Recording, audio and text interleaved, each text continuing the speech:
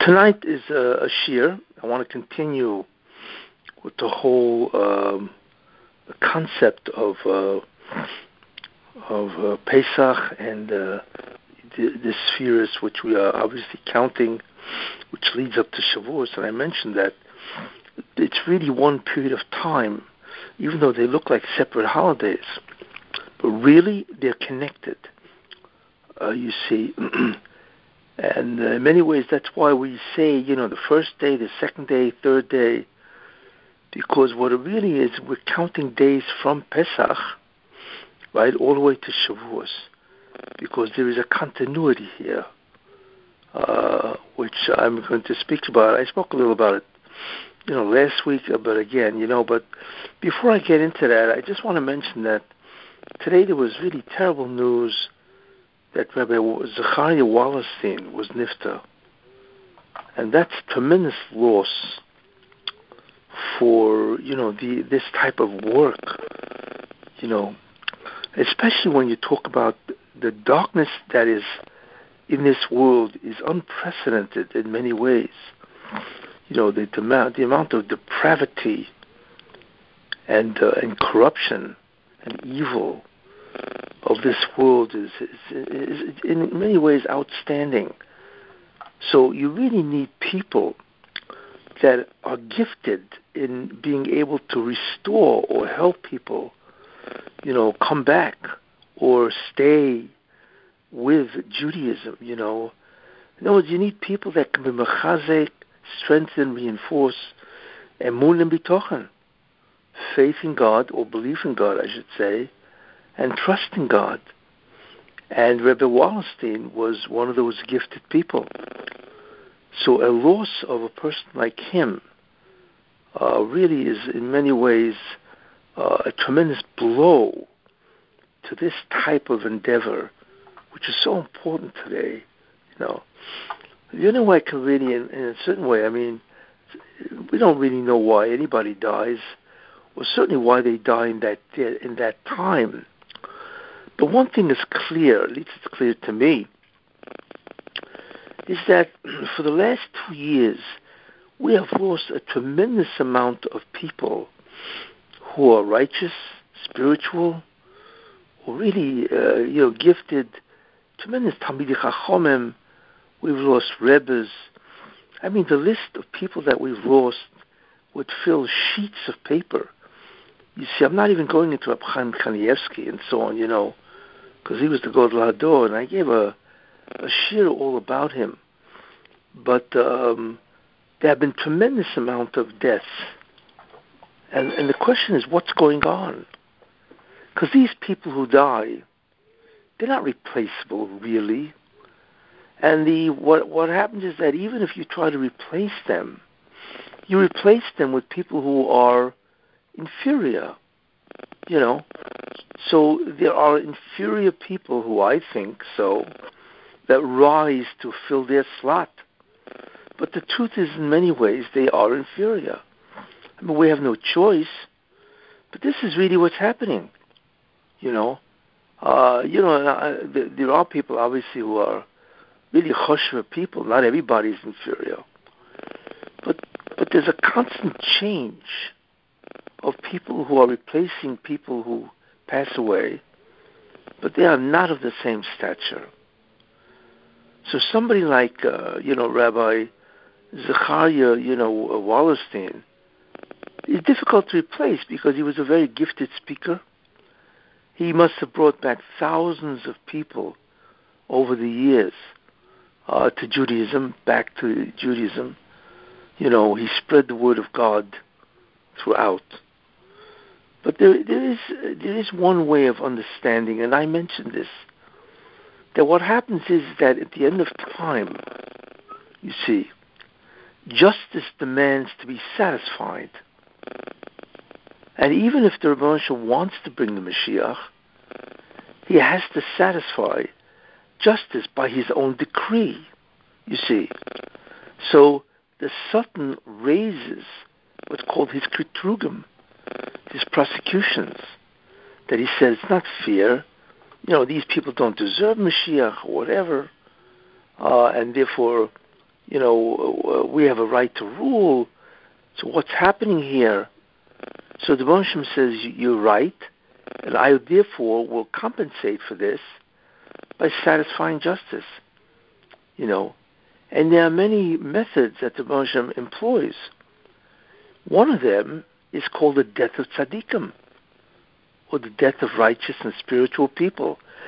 We know this because, it says by the Paraduma and Miriam, the death of Miriam, and the Chazal tell us, that the Paraduma is next to the Parsha of Miriam to tell us that the death of a tzaddik is tremendous kapora. So I believe that what's happening is, in order to satisfy justice and bring the Mashiach, many righteous people are going to die. Now they themselves, because they, in certain sense, are dying before their time. In other words, if not for that complaint by the Sultan, would they have died? Possibly not. But people are dying in order to serve a higher purpose, which is to finally end the rule, the reign of the Sultan, to finally end evil. So there are many people that are dying, that are chosen, as a compensation for the evil in order to satisfy justice. And that's why so many people have died. You see, it's not enough with COVID and a lot of the suffering, inflation or whatever that's going on today. There's a tremendous amount of suffering going on. But apparently that is not sufficient. So therefore the Rebbe Hashem has to utilize another method to add to the kapora, to the atonement.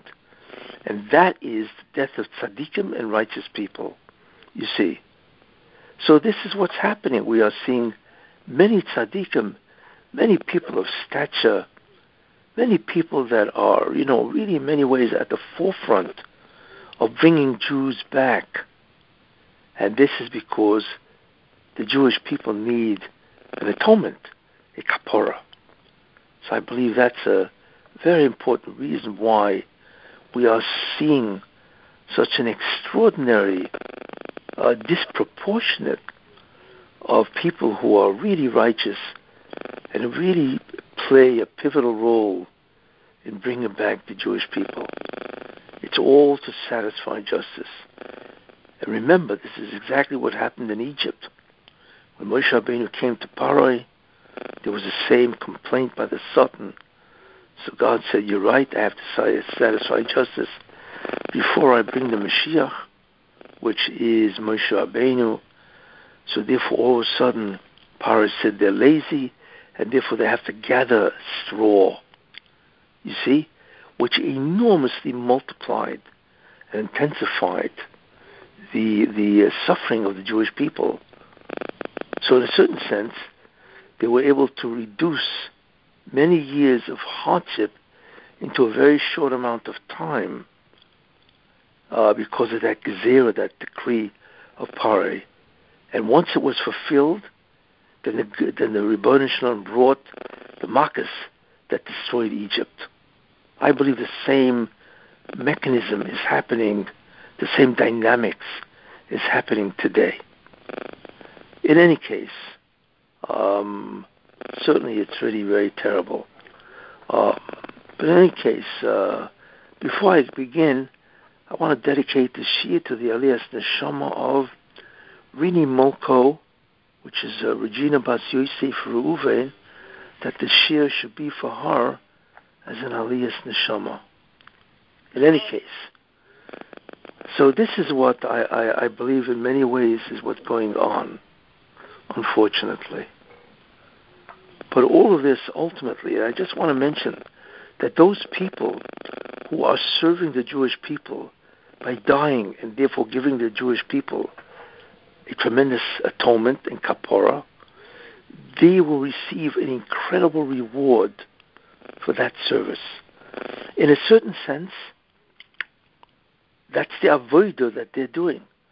So just like they receive tremendous reward when they do the mitzvahs, Torah, right, and spread the Torah throughout, their death in order to help the Jews bring the Mashiach will allow them to achieve infinitely greater heights in Olam Haba, even though, they're not aware of it. But to remember, God does not do anything without just compensation. So I believe they certainly will, all of them, will have tremendous amount of aliyah meaning elevation in the Messianic era, when they get up from the dead, and also in Olam Haba. Anyway, at least hopefully that will provide some type of clarity. Now, what we've seen so far is a very important idea, and that is the concept of removing the Zoyamor, this pollution or contamination that the Satan has, which is mixed with this world. Now, if you recall from the previous 3 shurim, I think this is number 4, which is very important really to go through and understand, because they provide the foundation for this year. But in any case, Adam Rishon, because of his sin, fell into a lower world, which is a world of Asiya, this world, but it's a world of Asiya that is mixed with what's called the Zoyamor. What is the Zoyamor in many ways? Well, we don't really know, because it's a spiritual process or a spiritual entity.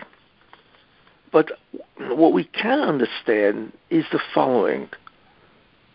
Zoyamor is some type of a force, or some type of it's hard to say, but let's say residue of the Satan. It's a projection that he has, that he can interact with the physical world. And it's a mixture. So the physical world has this Zoyamor. Now, you should be aware that there are physical laws which reflect this interaction or mixture with the physical world. What are they? Well, one, there's a law of physics. I think it's the second law of thermodynamics. It's called the law of entropy. And what that says is that all systems, if they start out at a high energy level, all of them diminish. That's the natural order of things. In other words, they get less automatically, unless they are infused with new energy. Why is that? Because to go from a high energy state to a low means what? It means some type of diminishment, right? Or deterioration. That law of entropy is there because of Zoyamor. Because if you think about it, what is the Satan? The Satan's major job is what's called destruction. He's a demolition expert. That's what he does. He destroys, you see. And what he tries to do, instead of an enhancing being, right, he diminishes being, deteriorates or decomposes being. So therefore, in the physical universe, there's an ultimate law called entropy, which is the second law of thermodynamics, which means that all energy states will always go negative, downwards.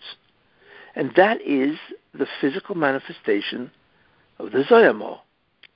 Now we really see that all living forms, no matter what they are, will ultimately decompose. They will all deteriorate. In other words, everything dies. It doesn't make a difference what you are, whether you be human, whether you be a one-celled animal, an amoeba, and so on. You will deteriorate and ultimately cease to have life. That's also Zoyamor. That's the product of Zoyamor in the physical universe. What's interesting, and scientists recognized and was discovered, the concept of telomeres. At the end of cells or chromosomes or whatever, at the end of them, they all have these things called a telomere. It's like a shoelace that at the end of the shoelace it has a plastic that holds together the shoelace, you see. So what happens is every time a cell divides, that telomere at the end shortens. And finally, after 50 divisions, that telomere, which is the cap on the DNA or whatever, if it doesn't exist anymore, then that cell dies. That telomere is the physical or biological manifestation of the Zoyama. In fact, it's interesting to note that before death came into the world, which is before the sin of Adam, he didn't have any telomeres because he was supposed to live forever. He was not in a world that was inhabited with Zoyama. There was no satanic mixture at all in the world that he inhabited, and therefore he doesn't die, you see. But however, once he entered the physical world of Zoyama, then of course decomposition takes place, and therefore everything dies. Plants, animals, insects, humans, it doesn't make a difference. So we see therefore that the manifestation of Zoyama in this physical world is either decomposition of all living entities, ultimately in death, or in the physical universe in terms of energy, the law of entropy. So therefore, that's really what Zoyama is. It's some type of a projection of the Satan, right, that invades or interacts with the physical world. And since we are physical, our bodies are physical, even though we are neshama, right, which itself is an unbelievable miracle. How can you take a neshama, a soul, which is completely spiritual, and not only is it spiritual, but its material is divine, which I had mentioned previously, and somehow insert it into a physical body? It's just absolutely, you see, incredible. But in any case, the body is one thing if the body is physical, but it's worse because the neshama is in a body that has Zoyama, you see, that has this contamination or pollution or filth, however you want to translate that. So clearly then the objective is to remove the Zoyama. Now how do you remove Zoyama? Well, there's something else, and it's part of the Torah. And most people really have no idea what it is. There's a concept called tumah. Tumah means impurity of some sort, you see. And there's an entire section of Shas which is devoted to the laws of tumah. Tumah, this type of impurity, is some type of a spiritual entity that can enter or reside in a body. All kinds of laws, and the study of Taharas, which is a section that is given over, right? That section is all about tumah. What are the laws that govern the flow of this spiritual entity called tumah, and how does it reside in physical objects? You see? So there are a tremendous amount of laws about this. The question is, what in the world is this? What is tumah, really? You see? You have a whole Seder of Shas, section of Shas that deals with tumah. You see? What tumah really is, it's very interesting. It's called surface Zoyama. You see, Zoyama pervades the physical body. That's what Zoyama really is. But it cannot be removed. You see, the only way to remove it is if a person dies, is then buried, and his body decomposes. You see, so there's no physical body really, so therefore the Zoyama leaves it. And that's the whole concept of Tchias HaMesim, of resurrection of the dead. You see? Because the problem is that you cannot remove Zoyamor. If you recall, I said the concept of Zikuch, which is to remove the impurity or to dematerialize matter. You see? So what that means is that the body has to remove its Zoyamor, and then it can be purified, right, dematerialized, with all the mitzvahs that it did. But mitzvahs cannot remove Zoyamor. It cannot purify Zoyamor. The body has to remove the Zoyamor, right, and then the mitzvahs, which become activated, which the person did in his life, can remove, right, the physicality. That's called Zikuch, you see. But it can't remove the Zoyamor. Therefore, the Zoyamor has to be removed in another process, right? And that process is death. That's why Adam had to die, because he had to remove the Zoyamor in order to get to a purely physical body. And then what would change the body from physical to spiritual, right, would be the mitzvahs, the commandments that he did. But the question is, wait a minute, how do you remove the Zoyamor? Because the mitzvahs that he did cannot remove Zoyamor. So therefore, it was decreed that he die, the body decomposes, and therefore the Zoyamor leaves. Once the Zoyamor leaves, then the body is resurrected. That's called Chiyas HaMesim, right? And the body then is only physical. If it's only physical, then when the mitzvahs become activated, without getting into the whole process, then the body turns into a spiritual entity, which I mentioned, like the Malachim. So therefore, death is the removal mechanism of the Zoyamor, where the mitzvahs can now perform Zikuch, right, which is to refine or to remove that Zoyamor. You see. So therefore, that's the only way to do it. But Tumah is interesting. Tumah is Zoyamor on the surface of the physical. You see. In other words, you can't remove Zoyamor unless a person dies, but you can remove what's called the surface of the body, which can have Tumah. But the source of the Tumah is really the Zoyamor. But what's interesting is that the Tumah itself, which resides in the body, which is on the surface, can be removed by a mikveh. There are different removal techniques, you see.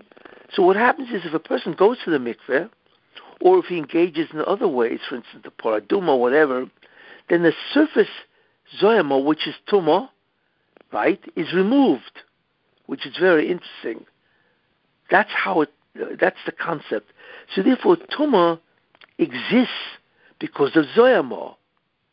But what the Rambam doesn't want is, in order for you to interact, right, with Kedusha, or holy things, for instance, you cannot walk into the Beis HaMikdash or eat the korbanos, the sacrifices, the offerings of the Beis HaMikdash. Why? Because you are Tomei, and you will interact with the Kedusha, the holy objects, and make them Tomei. That is a terrible sin. You know, in fact, it's Chayav Koros, and so on. So therefore, you have to remove the Zoyamor on the surface, which is called Tumah. You see? So the Rambam therefore allowed you, because he doesn't want you to interact with the Beis HaMikdash or its offerings, with Zoyamor residing in you, or I should say, Tumah residing in you. So Zoyamor, which is part and parcel of the physical, that's okay. That doesn't interact with the Kedusha. But the Zoyamor on the surface, which is Tumah, that does interact with the Beis HaMikdash, and therefore it has to be removed. So one of the ways of removal is really very interesting. The Rambam decreed that if there is water, rainwater, right, of a measure of 40 saw, that's a quantity of water.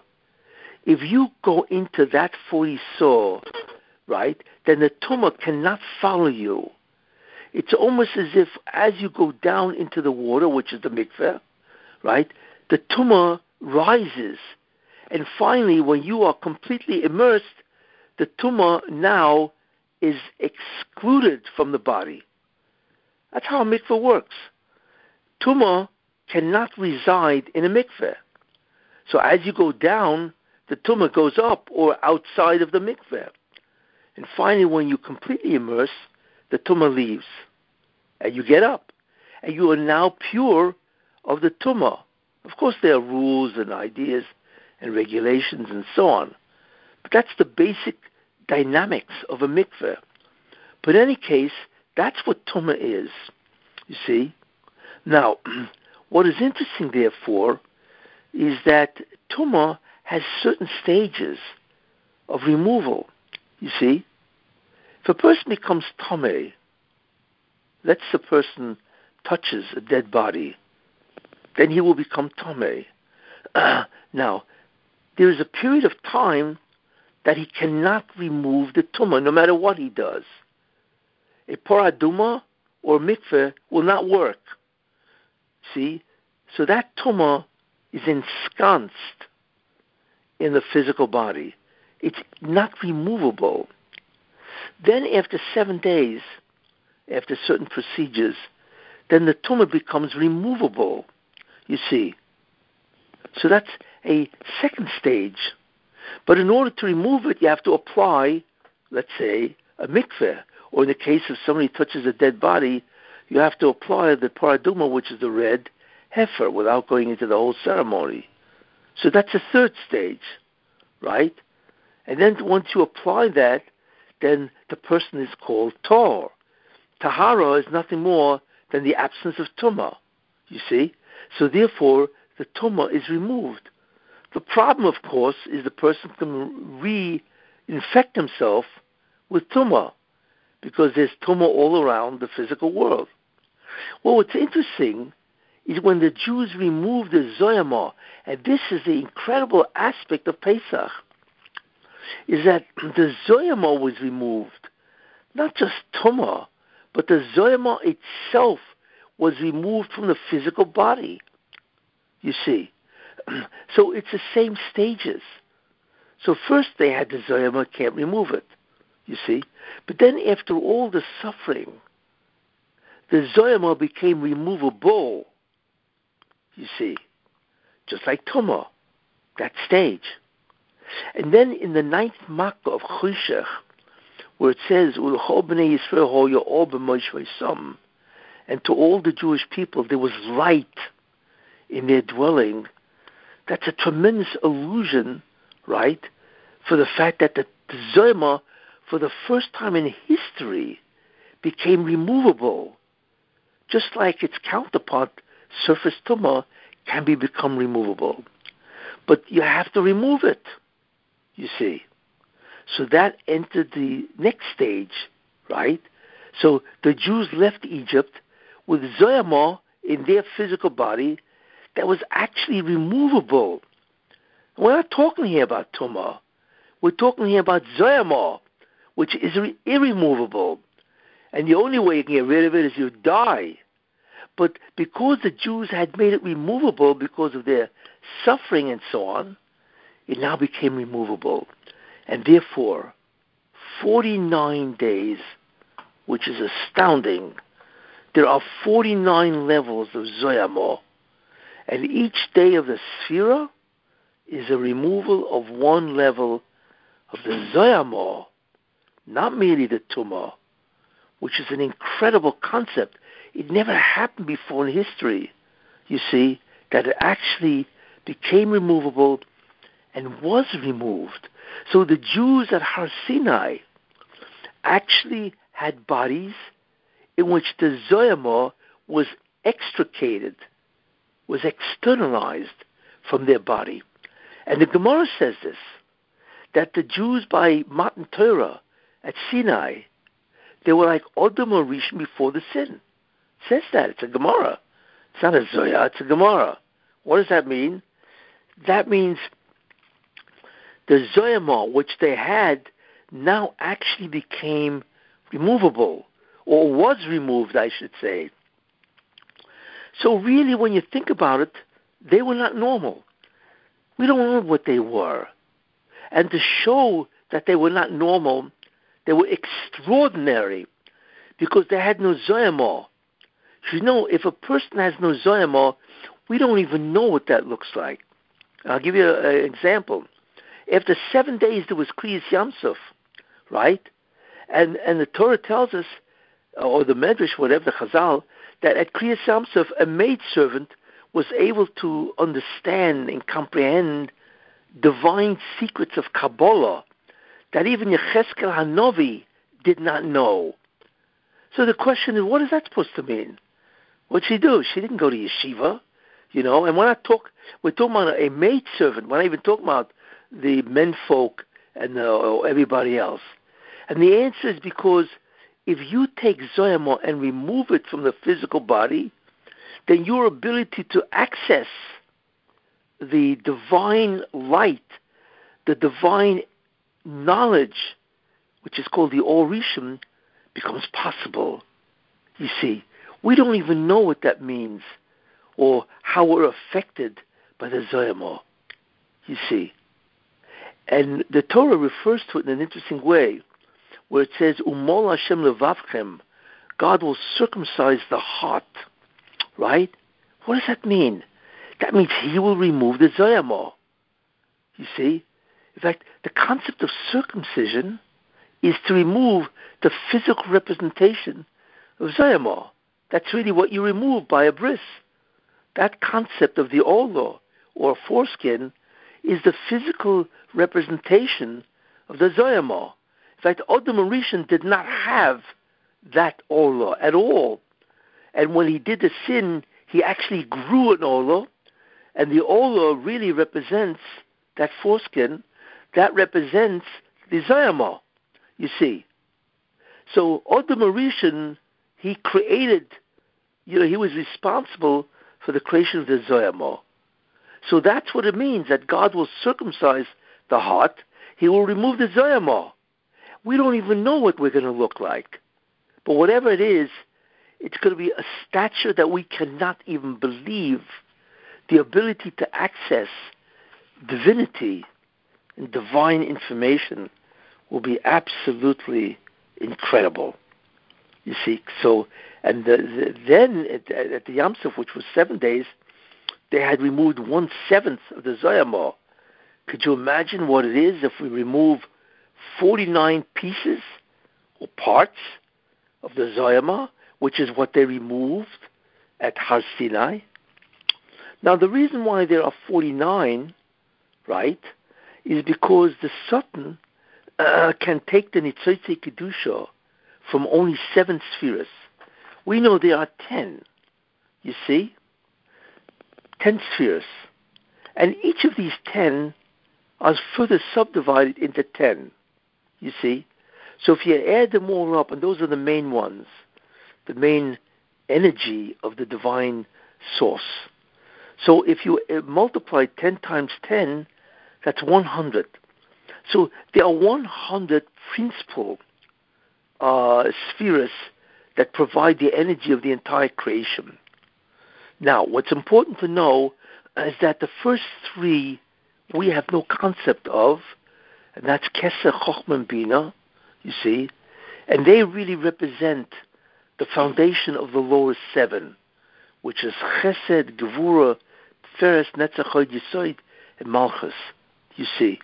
Those first 3 are called the Gimel Rishonis, the first 3, and they are the source of divine energy for the lower 7. In fact, the visibility or the ability to experience those first 3 will only happen, right, in Olam Haba.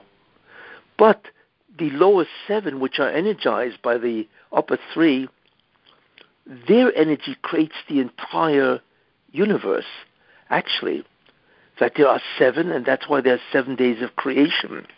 You see, each day mirrored 1 sphere.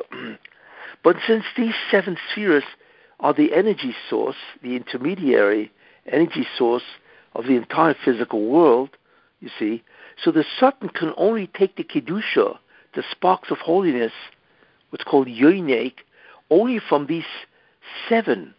But these 7 are really part of the 7 spheres, because he can only take 7, the lower 7. So since there are 10 spheres, he can only take 7 of them, of the original, and then even of these 7, he can only take 7, because they are the energy source of the physical world.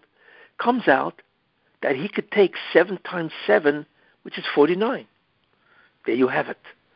So he can take the energy of 49 spheres, you see, and that energy allows him, right, to project the Zoyama into the creation. And therefore, what the Jews did, right, is they took out, or they removed the Zoyama, the 49 levels of Zoyama.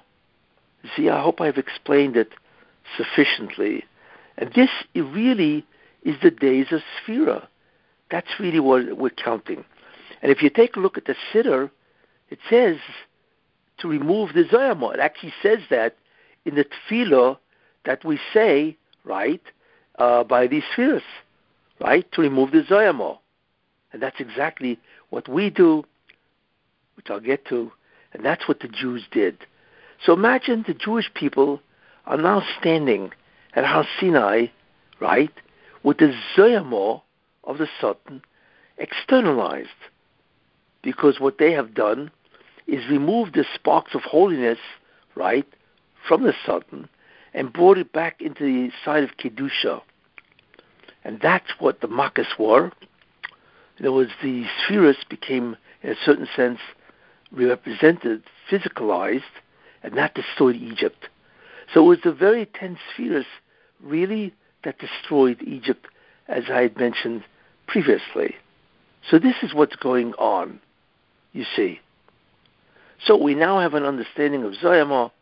We understand the concept of a mikveh, of Tumah, why there are 49 levels of Zoyama, and now that the Jews are now standing at Har Sinai, you see, which is amazing, because the next thing that they have to do is what?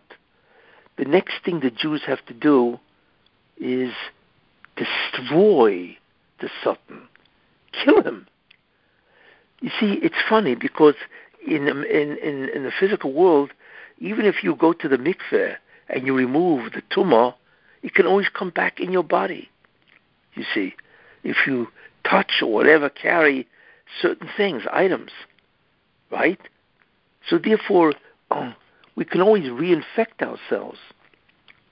So therefore, what the Jews did at Har Sinai was they externalized the actual Zoyama, which means they externalized the Satan himself. You see, that means he was outside the body, which would have meant that the laws that manifest itself from the Zoyama, which is entropy, right, and telomeres, whatever, the Jews were, in a certain sense, immortal at that point in time. You see, in any case, therefore, what they would have to do is destroy the Satan. So what the Rebbeinu Shalom did is he gave him one last test, which is interesting. If you take Adam Harishon, for instance, you'll find that he was an awesome being. He wasn't even like us. He had no Zoyama, right? He was an awesome being. All he had to do was that one mitzvah not to eat from that tree, right?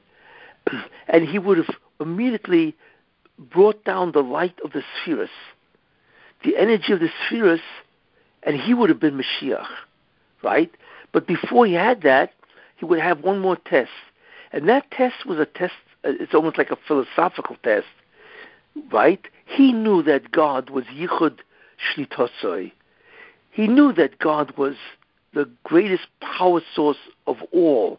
He saw that. He was placed into a world that was fully developed, because he was created on the sixth day. So he knew God was what's called Yichud Shlitosoi, that he's the ultimate, right, ruler and power of everything. But what was denied him, the insight that God not only is the ultimate power, koyach of everything, but God is the only thing that exists. That's called Yichud Metziusoi. That God is the only thing that exists. That's classic Einod Mavadoi. So he was denied that insight so he could be tested. Oh, you see. And what the Satan did, knowing this, is he offered him a certain idea. He said to him, and Rashi brings this down, he said, right, to Chava, you can be his God. What does that mean? He said that, wait a minute, you're right. God is an unbelievable power source. But God is not the only being. In fact, God, his whole power comes from that tree. That's the real power source. So what he was saying, the Satan, the Chava, she passed off the argument to Adam, is that there's another power source. That's the tree, which is the Eitz HaChaim, and that's why God doesn't want you to eat it. Because if you eat that tree, you will be like God. And he says that to Chava, Yisem Kelokim, you will be like God. You see, so what he's saying is that you're right, he is an incredible, powerful being. But there's something more powerful than him, and that is the tree. If you eat from that, then you become God. That's exactly what he offered to Adam HaRishon. You see. Now Chava fell for that, whatever, and then Adam, she repeated it to Adam, and he fell for that too. So what Adam failed to realize is that Yichud Mitziusoi, that God is the only thing that exists, and that tree is a setup, it's an illusion that there's another power source superior to God. This was the problem. Why did God give him that test? It's almost like a test in philosophy.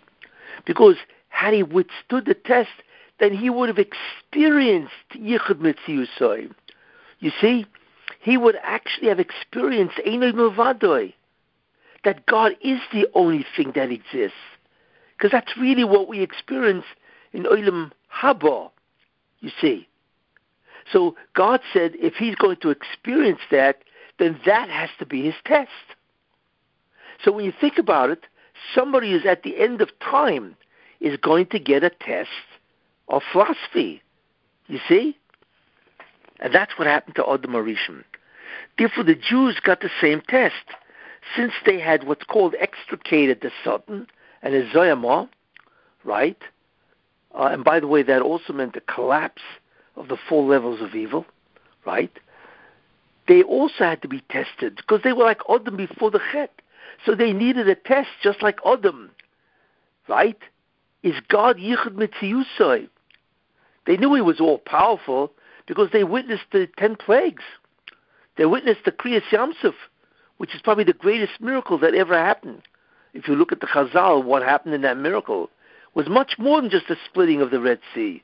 It divided into 12 parts. I don't want to go into the whole thing, but it was just beyond belief what that miracle was. So now they had to believe that what? That not only is God the greatest power source, he's the only thing. Oh, so the Satan realizing, right, that this is the last test, because if they pass this test, then he dies. And he knew that, because the Satan is now out of the physical body. And if they pass this test, he dies. So he was desperate, you see. Now the test was what? Can God be represented by a physical entity, namely some type of a deity, some type of an idol? Now, did the Jews believe that this idol was God? No. Doesn't even make sense. But they did feel that God can be represented by an idol. But we know that's absurd. That's why there is no idol. There is no physical representation whatsoever in any way in a shul or even in the Beis HaMikdash. There's no image of God. Nothing can represent him. So because they allowed, actually it was the Erev Rav that did that, because they allowed the Erev Rav to build this idol, which is the golden calf, therefore the Jews failed the test, right? And as a result of that, if they failed the test, then they could not be privy to Yichud Mitziusoi, to experiencing the oneness of God, or the exclusivity of God. You see? They had the same test as Adam HaRishon. And therefore, automatically what happened was the Satan was able to be yoinek. He was able to recapture a great deal of the sparks that he had given away. Bad news, you see, because that's what God wanted, you see. So therefore, he was able to recapture, which is very, very important, you see. And because of that, God had to make major decisions, because now the Zoyamor re-entered creation, you see. The Jewish body, so to speak, now became again part of the world of the Zoyamor, you see, because of the sin of the golden calf, since they failed to realize Yichud Mitzvusai, that there is no other power, and God cannot have any intermediaries. How can a being, right, that is the only thing that exists, have an intermediary? It's absurd, you see. So that was a rejection of the concept of Einoid Mavadoi, and as a result of that, they reintroduced the Zoyamah into creation. So this is a very important idea of what happened. And besides that, there are other things.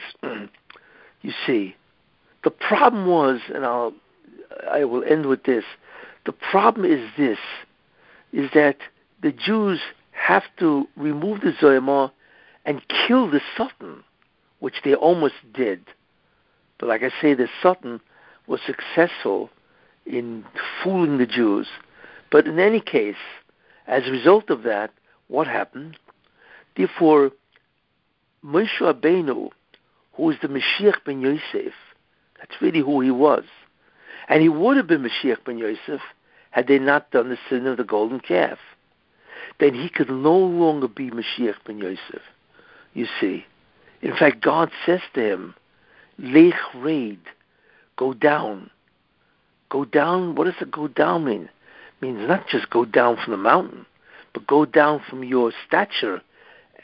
You cannot be Mashiach anymore, because they have reintroduced the Zoyamah. In fact, what's important to know is not only have they reduced the Zoyamah, you see, but they can no longer be privy to that ore which they would have gotten, that Or Rishon, that incredible light, you see.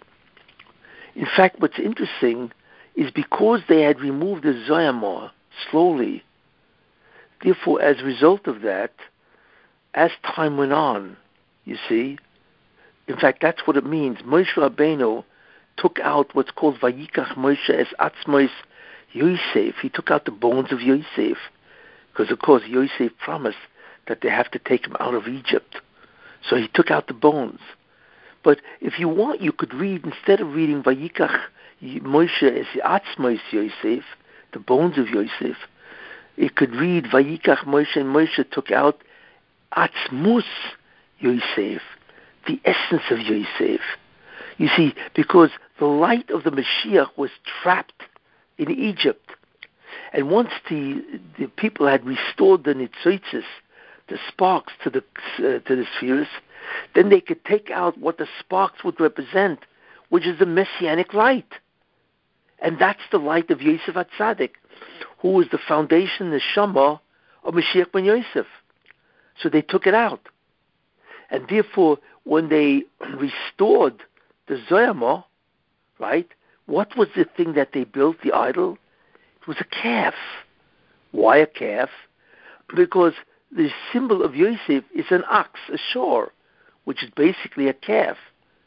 So therefore, the shape of the idol that they made is the symbol of Yosef, right? And they worship it as part of what? As an intermediary, which is an idol, and so on, right?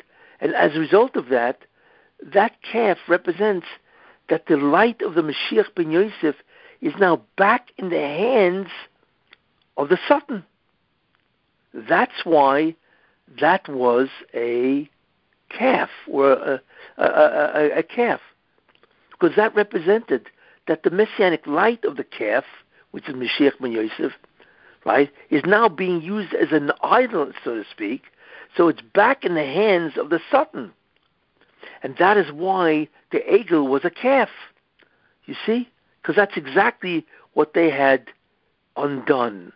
They took the light of Yosef HaTzadik, which is the messianic light, Atzmus Yosef, right? And they had restored back into what's called the domain of the Satan, you see? And that's why it was a calf. In any case, so far we see an incredible saga of what really is going on.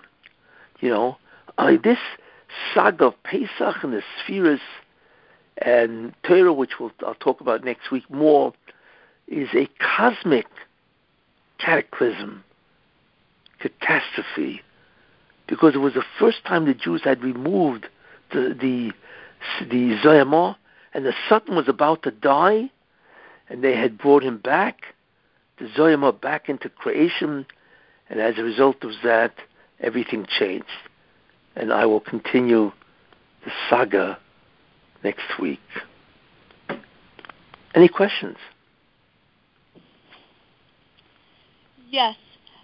Just explain to me again, I missed it. The calf was a symbol of the messianic light being been taken away from Yosef and given back to the Satan. But why the Correct. calf?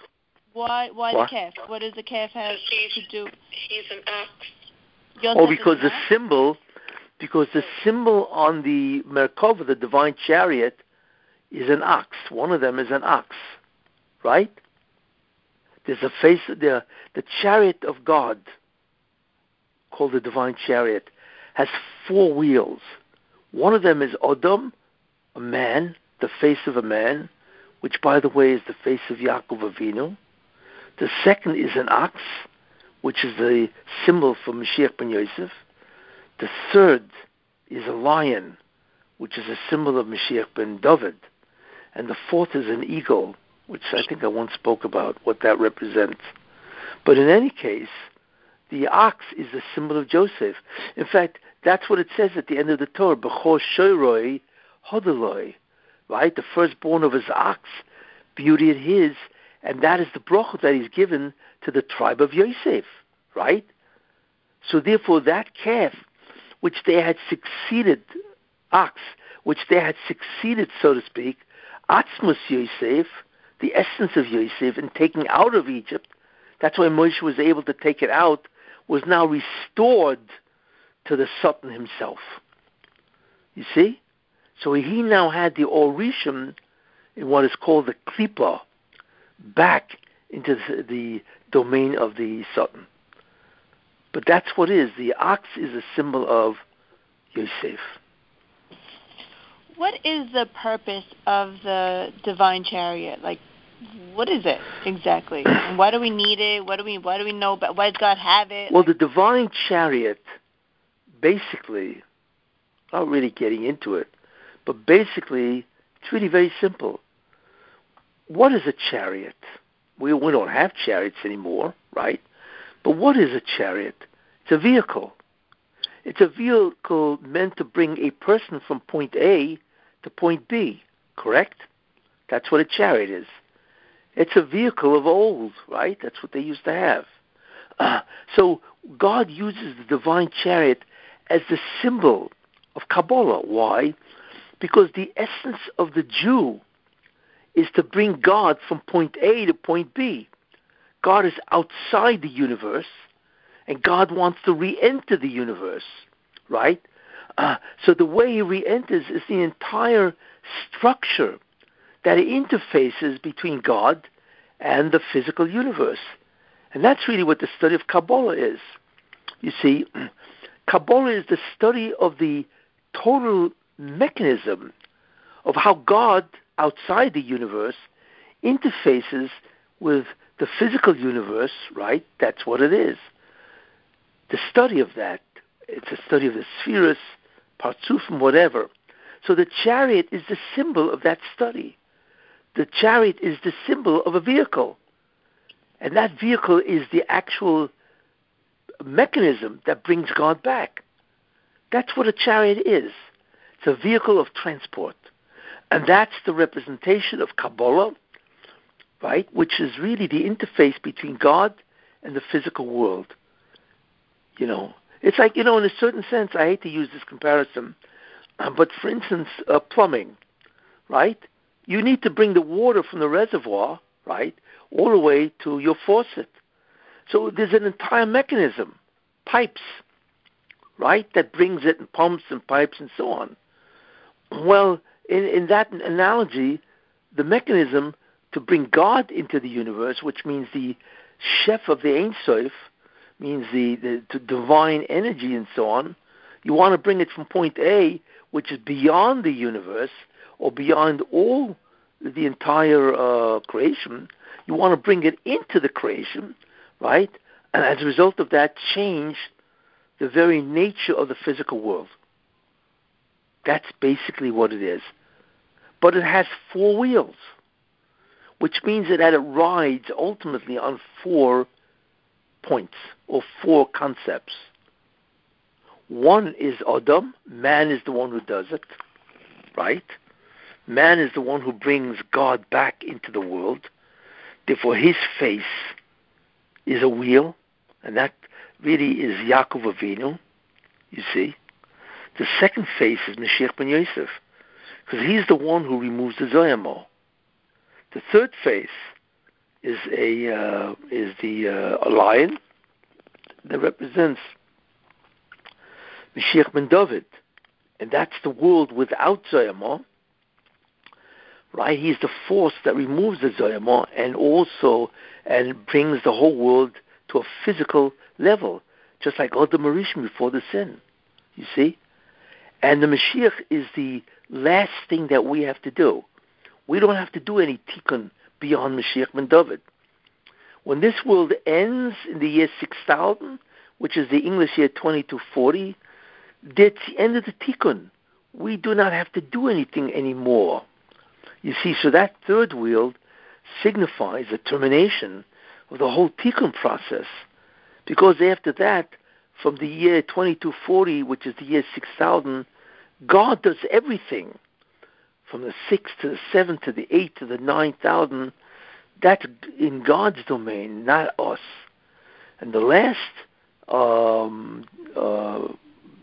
aspect of the vehicle, wheel, so to speak, is an eagle. And the eagle represents God. Because without God, we could never have done the tikkun. He has to have input also.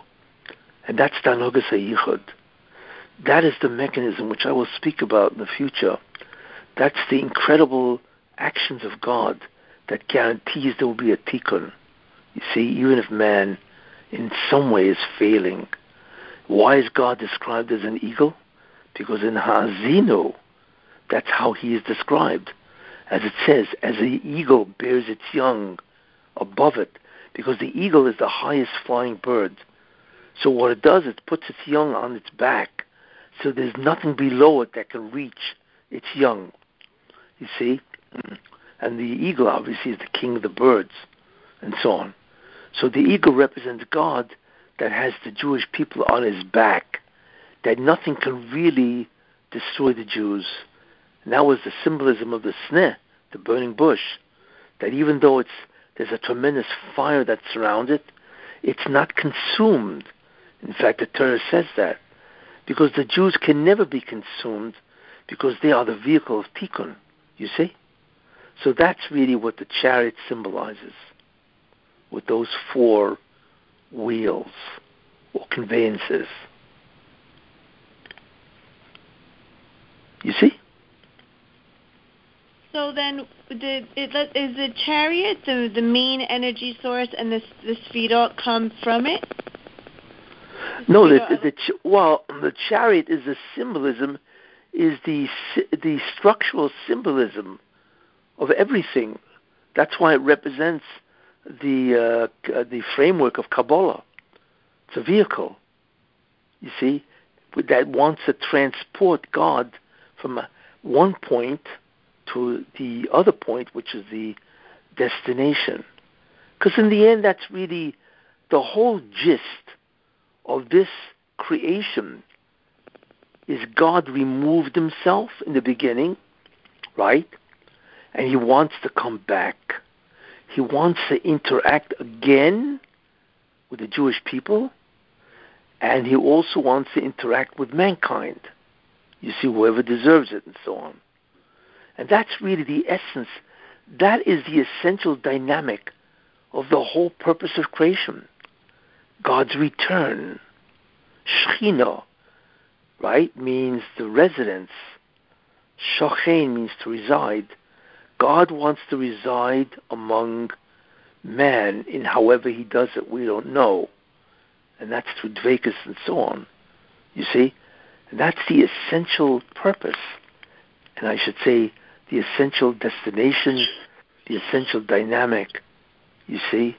The essential goal of the whole creation is to come back and interact and be part of man's existence for eternity. So then, how would you define the Shekhinah? Like, how do we define it in a way? I know it's God's presence, but is it God? It's obviously it's not God himself, so what is it exactly? Like, how do we... Well, very simply, because it's really the whole Shia of who is God, but very simply, there are different perceptions of that presence. The Shekhinah is the perception of God, or how he is viewed when we are physical. But then his perception, right, at the level of soul is going to be different. You see? So he doesn't change. Our view of him changes, you see, based on the state of existence that we have at that moment. So Shekhinah is basically the view that we can have as created entities. And there are many levels of Shekhinah. It's not just one Shekhinah. Because like I say, it's just, well, which view do you have? You know? It's like you're looking at somebody, right, with through a telescope. Now, you can look at a telescope that has a small lens. So you see them, but they're sort of like obscure, and they're very small. But the greater the lens, the greater is the ability, right, to observe, greater clarity. See? But the person doesn't change, or whatever you're looking at doesn't change. It's your view that changes based on the instrument you're using. So the Shekhinah really is the view, indicates the view that we have of God within a creation realm. You see? But to view God in terms of who he really is, which is Ein Sof, impossible. But God has created a way that we can view an aspect of him, right, whatever, that through the medium of creation, he can be viewed in a certain way. You see? It's just that there's a certain lens that can view him. You know? There are much greater lenses. You see? If you are in the world of angels, then your view of the Shekhinah is almost infinitely greater. And if you are in the upper worlds, right, then your view of him is much greater. And finally you get to Olam Haba, so your view of him is unbelievable. And what's interesting is that the view itself is infinite, which means that Olam Haba is infinite, because Olam Haba is really a place that every single day, let's use that as a unit of time, your view improves of God. You see? Now we cannot imagine what that means.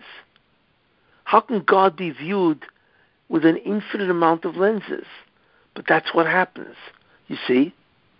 So Olam Haba will afford us a view of the Shekhinah, because we are created entities, that actually goes on for infinity.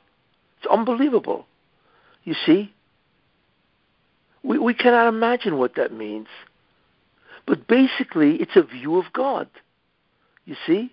And with that view, it's not just looking at him within the context of the type of beings we are. There's infinite pleasure with that view, which we do not understand. You see. So that's the essential experience in Olam Haba, to have an infinite gradations of the view of God, thereby experiencing this unbelievable amount of pleasure. Look, these things are beyond comprehension. Look, we don't even understand what it means to remove the zoyama from the body. I mean, we all have zoyama in it, right? We get sick, get diseased, all this kind of stuff. We don't even know what it means to have no zoyama. They, the Jews, were the first ones to experience, besides the Adam, what it means to have no zoyama. You see, even though the Satan still existed in their day, and unfortunately, they allowed him to re-enter by capturing many of the sparks, recapturing, I should say. You see? So that's really what the Shekhinah is in a very simple way. You see? So it is the presence of God, just it depends on your view. You know, for instance, you're looking at the galaxies, so you got the view of a binoculars, right? Then you got the view of a small telescope, then a larger, let's say, refracting telescope, a mirror telescope, and then you got the view of the Hubble telescope, and then the latest one, which they just brought up, is the James Webb. They say that's going to be phenomenal. So could you imagine looking at the universe with this unbelievable telescope called the James Webb telescope? It's the same universe, same galaxy, but what a difference in view. Same idea with God in Olam Haba. That's what the Shekhinah is. It's the ability to view Him altogether at any degree, you see, based on your existential level. You see? I hope that's clear. Does our merits also correlate to our view? Yes. In fact, that's the main thing. Based on your merit, the greater the view. Yes. Because the view is the reward. But remember, I don't want to make it sound dry, a view. You mean that? That's all we got to look forward to, is to see God? No. Seeing God is experiencing God. And that's the greatest of all pleasures. Because experiencing God means experiencing existence itself, which has to be understood and described. We don't know what existence is in and of itself. We have existence, but we have no idea what it is, you see. And apparently that's the greatest of all pleasures. And this will happen not in the Messianic era, but in Olam Haba, in the future world. You see. Okay, so you were discussing how the Satan, he recaptured the sparks of holiness from the Jews when they sinned in the golden calf. Yes. So what guarantees us that the Satan won't try to do that again when the Mashiach ben Yosef comes? Great question. And the answer is Be'itoi. Because there is a deadline where God swears, because you're right, this can happen over and over again. You know, I mean, it's like, okay, we extricate him, and then all of a sudden he recaptures. Come on, how many times can this go on? But there's what's called the Be'itoi in its time. There is a deadline that in some way God makes sure that it ends, you see. How he does it or what he does, we don't really know, you see. So in other words, the Jews were able to externalize the Satan in Egypt, but that wasn't Be'itoi. That was what's called Be'avodah. They actually had to work to do it, but it could always be restored. But there is a way where it can't be restored, when the Jews will have done something, not only to extricate him, but to kill the guy. To kill him. So apparently that's what happens. It doesn't stop, and we don't know the exact mechanism, but whatever it is, he dies. And obviously if he dies, the entire kingdom of evil collapses, and therefore it's over. So the Be'ito is basically in the year 2030 when it would seem. Let's hope it is. Yes, it would seem so. Yeah, because when the Zohar says that the resurrection of the dead will be in 2030, that can only happen if it's Be'itoi, right? So there will come a time that we will actually succeed in destroying him, not merely externalizing him, but killing him. So obviously that's the end of the entire empire of evil, you see. And we all wait for that day. But that's really the end of our process. Remember, that's our contribution to the Tikkun. Then from there, once he's destroyed, remember, there's no Zoyama, but there is Geshem. Then God takes over, you see? And it goes on and on. And that's what the Messianic era is. It is a world of physicality, not tumah, not any type of defilement or pollution or whatever. That's over.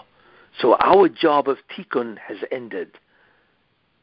And like I say, we have no idea what that will be. I mean, in a certain way, think of that maidservant, that Oma Ivriya at Kriya Samsuf, when only 1/7 of the Zoyama was accomplished, right? Could you imagine what she saw, right? And what she knew and what she experienced? We have no idea. And that's only 1/7 of the Zoyama out. Can you imagine what it is if all of it is out? We don't know. But whatever it's going to be, the experience, the joy will be thousands of times greater. Remember one thing. The Messianic era is not only a time that brings relief, right, from evil, suffering, death, disease, hardship, right? It's not just relief, but God will introduce an era, if you want to call it utopia, which is unmitigated joy. So we cannot even begin to understand what that world is. That's something to understand. It's not merely the cessation or termination of evil, and therefore all the subsequent, phenomena that are associated with it. It is a period of time where everything is absolutely phenomenal. You see, we don't even know what that means, and so on. That's the Messianic era, because the Tikkun will have been complete. It's interesting that God wants us to experience the physical world beyond the Tikkun. No, it's not that people have to die and then all of a sudden wake up to an Olam Haba. No. He wants us to experience Olam Hazeh in the greatest possible way. And then he will arrange where Olam Hazeh this world becomes Olam Haba. That's his job. Our job is to prepare Olam Hazeh for Olam Haba. You see? But we will experience Olam Hazeh, this world, in a way which is incomprehensible. That's the good news. You see? Great. Okay. Any other questions?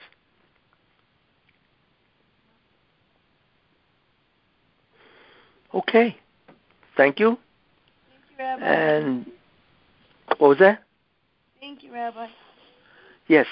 There's a lot to think about. A lot of lofty ideas to think about. I'm trying to what's called describe this cosmic event called Pesach, which is now what you begin to see, you see, and that I will continue, because there's more to talk about, the redemption itself and so on, what really happens, and so on, and also, how, can we replicate what the Jews did in Egypt? So I have to go through that also, what the mitzvahs are, chometz and matzah and all that.